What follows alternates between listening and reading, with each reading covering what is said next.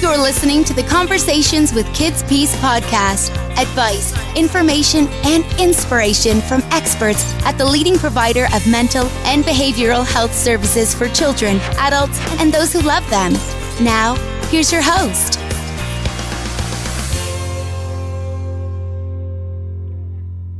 The Conversations with Kids Peace podcast is sponsored by Spyglass Solutions, a nationally recognized management consulting group with comprehensive experience in the challenges of the healthcare field. Learn more at spyglasssolutions.org/conversations. Hello and welcome to our podcast series, Conversations with Kids Peace. I'm Bob Martin. The latest issue of Healing Magazine from Kids Peace has just been published at healingmagazine.org. And the Spotlight section in this issue looks at how games and game playing can be beneficial in the therapeutic space. And one of the featured articles involves the famous role-playing game Dungeons and Dragons and individuals with autism. The article's author, Rob Harvey, joined us last fall on the podcast to discuss his work in this area, and we're delighted to bring you that episode again. Enjoy. Millions of years ago, when T-Rex roamed the earth, it was the 1970s and I was in high school. And there I found out about a pastime that was unlike anything I'd ever heard of before. It was a role-playing game in which players took on characters who took on personalities and powers as a result of the roll of dice. And it apparently went on and on and on, days, weeks, sometimes months at a time. Devotees of the game would talk in shorthand. Hit points, critical hits, rules as written, 20-sided die, dwarves, elves, wizards, clerics, attributes, etc. All of which made it abundantly clear that this was its own community. And the game, of course, was Dungeons and Dragons. Fast forward 40 years or so, avoiding T-Rex in the process, and D&D, as it's known, is still around. In fact, it's gaining a little bit of a cool vibe, with avid gamers returning to it as the original RPG experience, including a growing list of celebrities like Stephen Colbert, Patton Oswalt, even the ultra-cool Vin Diesel. But recently, we learned of something even more unexpected than the Fast and Furious D&D. Dungeons and Dragons as a therapeutic tool for group sessions with individuals with autism. To tell us about how he's adapted a game he enjoys to address the needs of the kids he sees at Kids Peace, we welcome back to the podcast our good friend, Rob Harvey. Rob is the director of IBHS, that's Intensive Behavioral Health Services, at Kids Peace's community programs in Pennsylvania. Rob, welcome back. It is always good to talk with you, even in a socially distant conversation. Always a pleasure to be here, Bob. Excellent, excellent. So, for those who are not familiar with Dungeons and Dragons, can you kind of quickly explain the game, or describe the game, I should say, and how it's played? Sure. Quickly will be difficult, but I will do my best.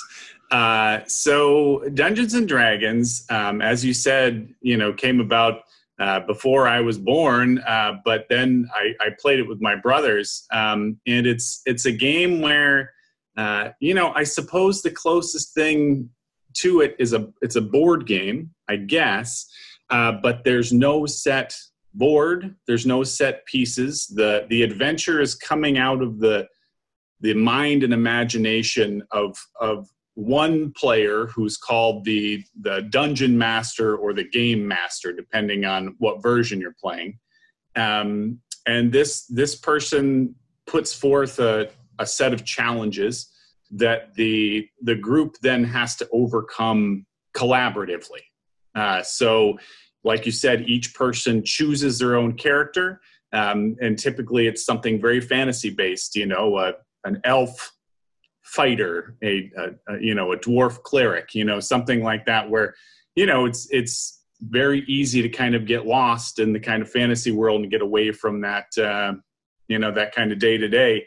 And largely, the game is determined by dice rolling. So there are, there's the standard 6-sided dice that we're all very accustomed to, but there are 12-sided dice, there are 10-sided dice, there is the very important 20-sided dice, which is really what Dungeons and Dragons is built around. And so, it's a combination of luck and also your the things that you come up with to do as your character in order to, overcome those challenges. And one game can last years, so it's funny when you tell people that, and then all of a sudden they're like, I need to see the rule book. And you're kind of like, the dungeon master's going to tell you what to do. That's right. Yeah. I mean, there is a rule book, but that tells you it gives you kind of a general set of, just kind of principles to go by. But the story is all in the head of the person running the game. That's wild. So tell me how you came up with the idea of using this in your group therapy sessions. Sure. So this isn't something that I made up. It's, Dungeons and Dragons and other role-playing games have been used in therapy for a long time. So I'd kind of heard of it, but really where I landed on it was for years, I've been running theater groups for individuals with autism. And they're just so successful. The individuals that are in them, and I've had kids as young as I think 7 or 8 probably is the youngest in those groups, up to individuals in their 30s and 40s in these at this point. And the way that I've always run these is that each person chooses their character that they're going to play in that theater production, and then I write a script and they practice it, and then we have rehearsals, and then they enact this play. Typically in person, but most recently we actually did one on Zoom. And these theater groups are so amazing. I've seen these individuals do so wonderful with them, but in my head the whole time I'm thinking, this is perfect, but I need to do something that's improv based. Like, real life is not scripted. Real life is constantly changing and adapting, and as much as we sometimes wish that we knew what our line was, like, line, please, what do I want to say? And that's part of the whole looking for the rule book. Yes, exactly. Who wouldn't like a rule book on life? But improv is really more like real life, but it's so uncomfortable. Nobody would sign up for an improv group. Except for maybe Steve from The Office, or characters like that. I mean, some people do it, but it's terribly scary, improv. And I just kept thinking, like, this is really the next step for these groups, but I can't hit on it. And then it came to me, the game that I'd been playing since I was about 7 years old is improvisational theater. That is what the game is. And so, I spoke to my team at the time and I said, do we think this is something we could try? Do we think this might work? And they said, well, sure, let's give it a shot. And, so that was kind of how it happened. And it just kind of all fell together, and it's just been perfect since. Were there particular goals you had when you decided to try this for the group to come out of the game? Yeah. Oh, for sure. So, the kind of big skills that we're looking at to kind of look at the population that I'm working with. I've worked with individuals with autism of all different abilities, so some that have very limited language, some who have lots and lots of language, but are more inhibited in their ability to, have complex relationships and things like that. So, this intervention was really targeted at individuals who are kind of further along in their journey and need those kind of higher level social skills, soft skills, people refer to them as, I guess, sometimes. But that ability to really connect to others really, kind of strongly. So the things we look at in order to develop those relationships are things like really strong perspective taking skills, really strong flexibility, really strong social problem solving, the negotiation of, complex social interactions, right? So these are skills that are very difficult to duplicate in a group setting where you're sitting around talking about, what you're going to do this weekend. So, there's all different formats of social skills groups. And that's where the theater piece came in, where they were kind of taking on other perspectives, interacting with other characters, learning about different things. And then that improv piece was to kind of bump that up and put them in these situations. So the beauty of Dungeons and Dragons was that by default, you are playing a different person. You are not yourself, which has two beautiful things to it. One, that, they are right off the bat taking on a different perspective, which is what we want to see. But then two, they're removing themselves from the shame of making a mistake as themselves. So if they screw up this social situation, it's not Rob that just got rejected or Rob that just fell down and everybody's laughing about. It's my character. So, there's a lot of research into this kind of therapeutic role play where you are, you're still facing some, consequences of your actions, but in a removed sense. So I really wanted to capture on that. That was a big one. The perspective taking, the kind of the consequence kind of different social interactions, but also the taking risks and, seeing them pay off or seeing them fail, but, then trying again. And then, the collaborative piece, there are few board games. I know that there are a lot of people out there who are avid board gamers who would scoff at what I'm about to say, but there are few popular board games where you are working together. It's usually, the monopoly of 6 hours later, one person arises as the victor. This is a game where the whole table, if they're either going to win together or they're going to lose together. Right. So I wanted to incorporate that kind of team, kind of aspect, which is social in and of itself.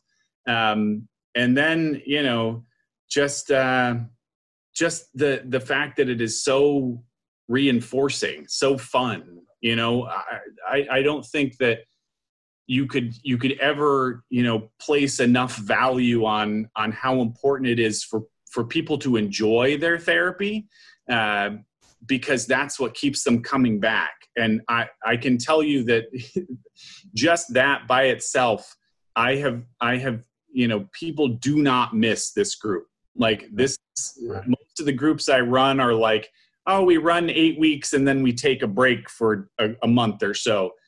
They will not stand with these, they are there every week, come hell or high water.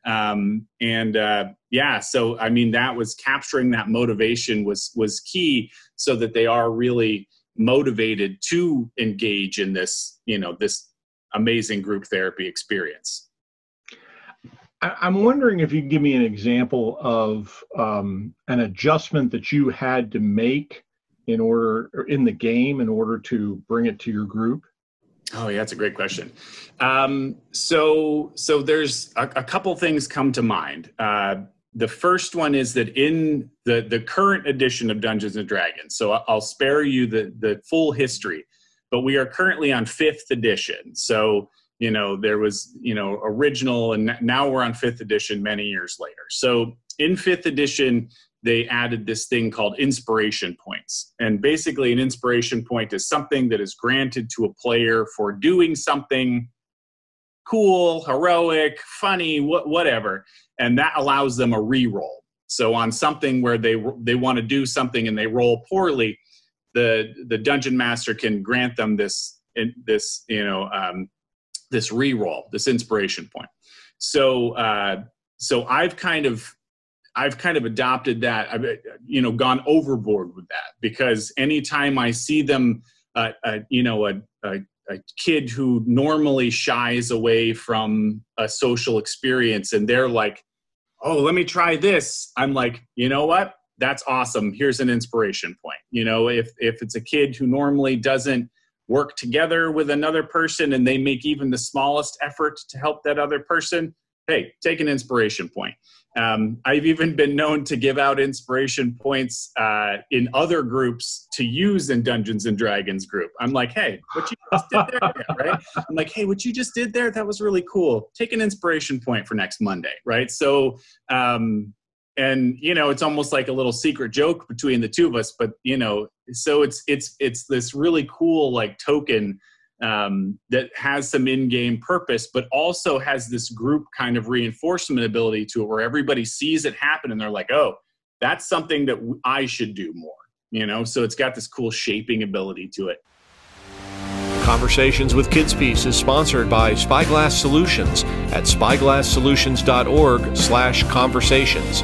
Spyglass offers evidence-based consulting services to help your healthcare organization become more efficient while delivering more positive outcomes for your stakeholders. Spyglass consultants bring hundreds of years of collective experience to bear on the questions you need answered in today's healthcare environment. To find out how they can help you, visit them at spyglasssolutions.org/conversations. That's spyglasssolutions.org/conversations. To ask you about that. I mean, I think a lot of folks would just say, hey, we're going to do this. And they'd go, you're going to do what? With what? With who? What?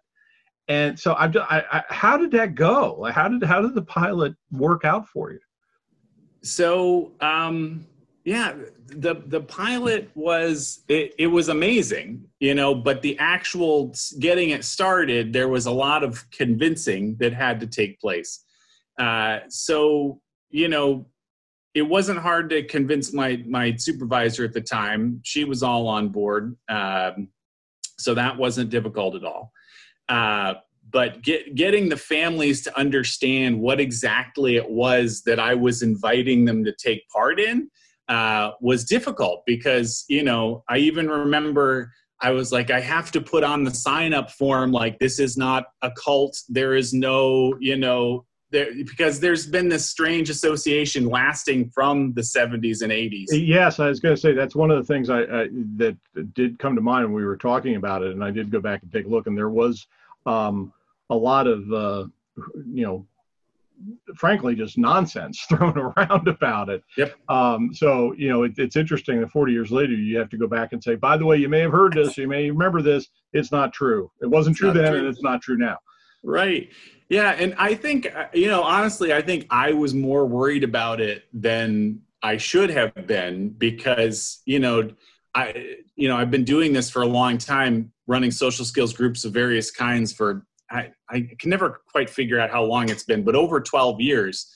So the parents, they trust me. They're like, well, this sounds different, but, it's Mr. Rob. So, let's give it a try.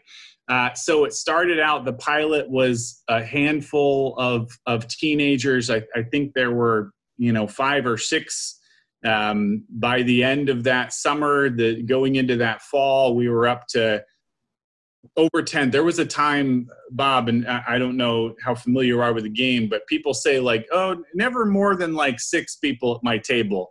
6, 7, 8, that's a really big group. At one point we had 14. Wow. Yeah. It was slightly unmanageable, but it worked out. And then, so because we got so big, then we kind of split the group, and then kind of split the group again. So, COVID aside, because it's kind of thrown a wrench in things. But at one point we had just at the Bethlehem site, we were running 4 groups a week. So, it just became this thing that so many people wanted to take part in. And they were hooked. I've done, various kinds of interventions in my time. And never have I seen until Dungeons and Dragons group, kids acting differently at the end of that group than they were at the beginning of the group. Not like, not like complete turnaround, but like actually like engaging in different behaviors just based on that day. So from week to week, from month to month. And they loved it. And, I would ask the individuals in group before, none of them had ever played. I think maybe out of, the 30, 40 plus individuals that have been through these groups, maybe 3 or 4 of them had played before. But if you poll them, which I have done after that, say, what's your favorite thing to do? What do you like to do with friends? What's your favorite thing? Dungeons and Dragons. So despite the fact they had no idea what it was before, it quickly became like this just amazing thing to them, which was just so joyful for me, because it has been such a, point of joy in my life. So to be able to help them with their goals and to, build their skills, but also enjoy it was just, it's just a wonderful thing. Yeah, I think when we had one of our conversations, you mentioned that about the extraordinary evidence of progress that you saw. And I'm just wondering, do you think that games like Dungeons and Dragons, similar role-playing games, would they have a role, do you see, maybe in other ways in the therapeutic space beyond what you've been using for? Absolutely. I've done some consultations in our hospital, and I've, helped out at our acute partial. I've seen various, levels of care in our programming at Kids Peace. And I look at just the need for connection as a group that Dungeons and Dragons could really bring to them, to find joy together, to solve problems together, to have a shared space that doesn't feel like just therapy, which can be draining, can be stigmatizing, unfortunately, which can be any number of things like this. They feel like they're just there playing a game, and to an outside observer, that's what it looks like. But they're building this connection as a table. There's something about the table in Dungeons and Dragons that builds bonds that are unbreakable. And you asked about modifications, and even in the youngest group that I've run, we're playing Dungeons and Dragons, but the rules are just completely different. It's because I'm simplifying it. There's so much math in Dungeons. Right. So it kind of pull out that element and, just use one type of dice. And really it's like, you're good at this or you're not good at this. So if you're good at it, you have to roll, you don't have to roll so great. They actually roll 2 dice instead of 1 and they take the higher. That is borrowed from Dungeons and Dragons. But yeah, so there's ways you can adapt this, kind of intervention to any group of people, and it has no age limit. I've done it with my children when they were as young as 5. I've, played it with my father, who is 75. So, it's this amazing universal thing that if you can get a person to agree to sit down at the table, they will almost always enjoy it. Which, I'm not going to guarantee it. There are a handful of people I've seen who are like, this just isn't for me. Or some people are just like, well, I'm interested to watch, I don't really play. Usually those people come around eventually. It seemed to me that'd be something that you'd find a lot of people going, let me just see what's going on here and everything. And then 10 minutes into it, they want to be a part of it. It's almost, as you were speaking there, I was thinking, it's almost like a laboratory session to take the things that they've been taught or they've been told about and give them a ride without them realizing that they're actually doing that. Yes. They're just playing the game. 100%. And, and I take, we know these individuals really well. So a lot of them have individual therapy with, Ashley Huber is the person who kind of co-runs most of these groups with me. And she works with a lot of these individuals one-on-one outside of the group. So she can, kind of relay to me some things that are going on. And I'm like, okay, I can work that into the game and they'll never know, So things like, even like flirting is terrifying in real life, but in the game, it's kind of funny. But you can kind of, try it out and see what your voice sounds like when you're, when you're flirting with somebody, and the repercussions are very, small. Like, what's the worst thing that can happen? We all laugh together at the funny thing that happened. So, it's super cool. That's fantastic. That's fantastic.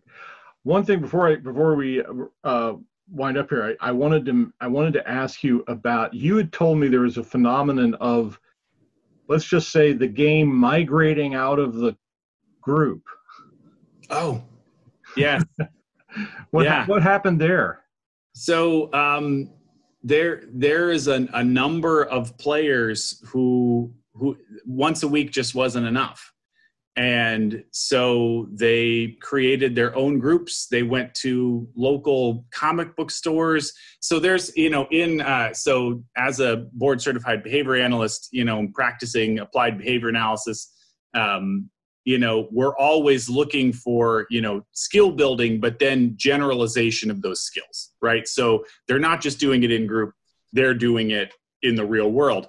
And what better way to show that than them starting their own groups and, just playing out, at school clubs, at comic book stores, with their families, with their friends, running games on Discord. It just became this, it just ballooned. And, it's just amazing how social they can be in the right circumstance. And yeah, it's just fantastic. There's one, can I tell a quick story? Sure, absolutely. Great. So this one young man that I worked with in particular, after the group had been going on for some time, and he loved it and was having so much fun. Before group the one day, I was standing in the lobby, kind of getting things around, getting ready. And this young man's father approached me and he said, this is kind of hard for me to say, but I really need you to know that, my son is a teenager, and, throughout his life, we've never had anything that we connected over. We've never seen eye to eye. We've never had a shared point. Said, but I played Dungeons and Dragons, and now we play Dungeons and Dragons together. And this group gave us that, so that was an unintended, like I had, who knew, like I didn't even, I wasn't even really a party to their kind of relationship. And it was just so powerful, but that reach that just goes beyond the table, starts at the table, but so quickly goes throughout their whole life. That is fantastic. Wow. What an inspiration point. You get that. You get an extra role next time, Rob. Well done, Bob. Speaking of that, that we end all of our conversations with asking for a life hack. Today we're going to do something special. I want you to give us your favorite Dungeon Master life hack. All right. That's good. I like that. So here's my life hack. As a Dungeon Master, players are so visual. Right. So some people use miniatures to represent. I will not divulge how much money I've spent on miniature Dungeons and Dragons people. But one of the greatest things that I've found is Pinterest to use as a dungeon master. And Pinterest is kind of commonly associated with, art projects or hobbies. Yeah. Recipes, things like that. Well, it really is just a way to organize graphic material. And so, there are a zillion different pictures of orcs and elves and wizards and castles and anything you could possibly imagine. So I have this just ridiculously huge Pinterest board of quest ideas, of character ideas, of settings, of anything. So there's memes on there and things too, and really anything. But that would be, if you're wondering like, I just have so many ideas, but I don't know how to organize them. Make yourself a Pinterest board, and you can make subgroups. And then when someone says like, oh, who's there's somebody sitting in this tavern here. Who is it? I'm like, oh, I didn't think of somebody for this. I just pull up a Pinterest board and I'm like, oh, it's this guy. And show them the picture. And it always makes it better when you've got a picture. It's good to have a picture in their head, but there's a lot of that in the game. So anytime you can incorporate, like, this is what the bad guy looks like. Whoa, right? So that would be my life hack is make yourself a nice Pinterest. We're taking role-playing games, applying it to therapy. Now we take Pinterest, apply it to D&D. We are all about the connections right here. Yes, absolutely. Rob Harvey is Director of Intensive Behavioral Health Services for Kids Peace Community Programs in Pennsylvania. Rob, I rolled my 20-sided die, and it came out that you are a dead-on skill monkey at being on our podcast, and you can come back anytime. I love it. Rob Harvey's article on D&D and autism can be found at healingmagazine.org, along with other game-themed stories, perspectives on life after the pandemic from a therapist and a teacher, and how technology use in mental health care will be changed forever by COVID-19, and much more. Again, please visit healingmagazine.org to see the latest issue and its articles. The Conversations with Kids Peace podcast is produced by Robbie Allred. I'm Bob Martin. Thanks for joining us. We look forward to having you join us again for more Conversations with Kids Peace. Until then, take care.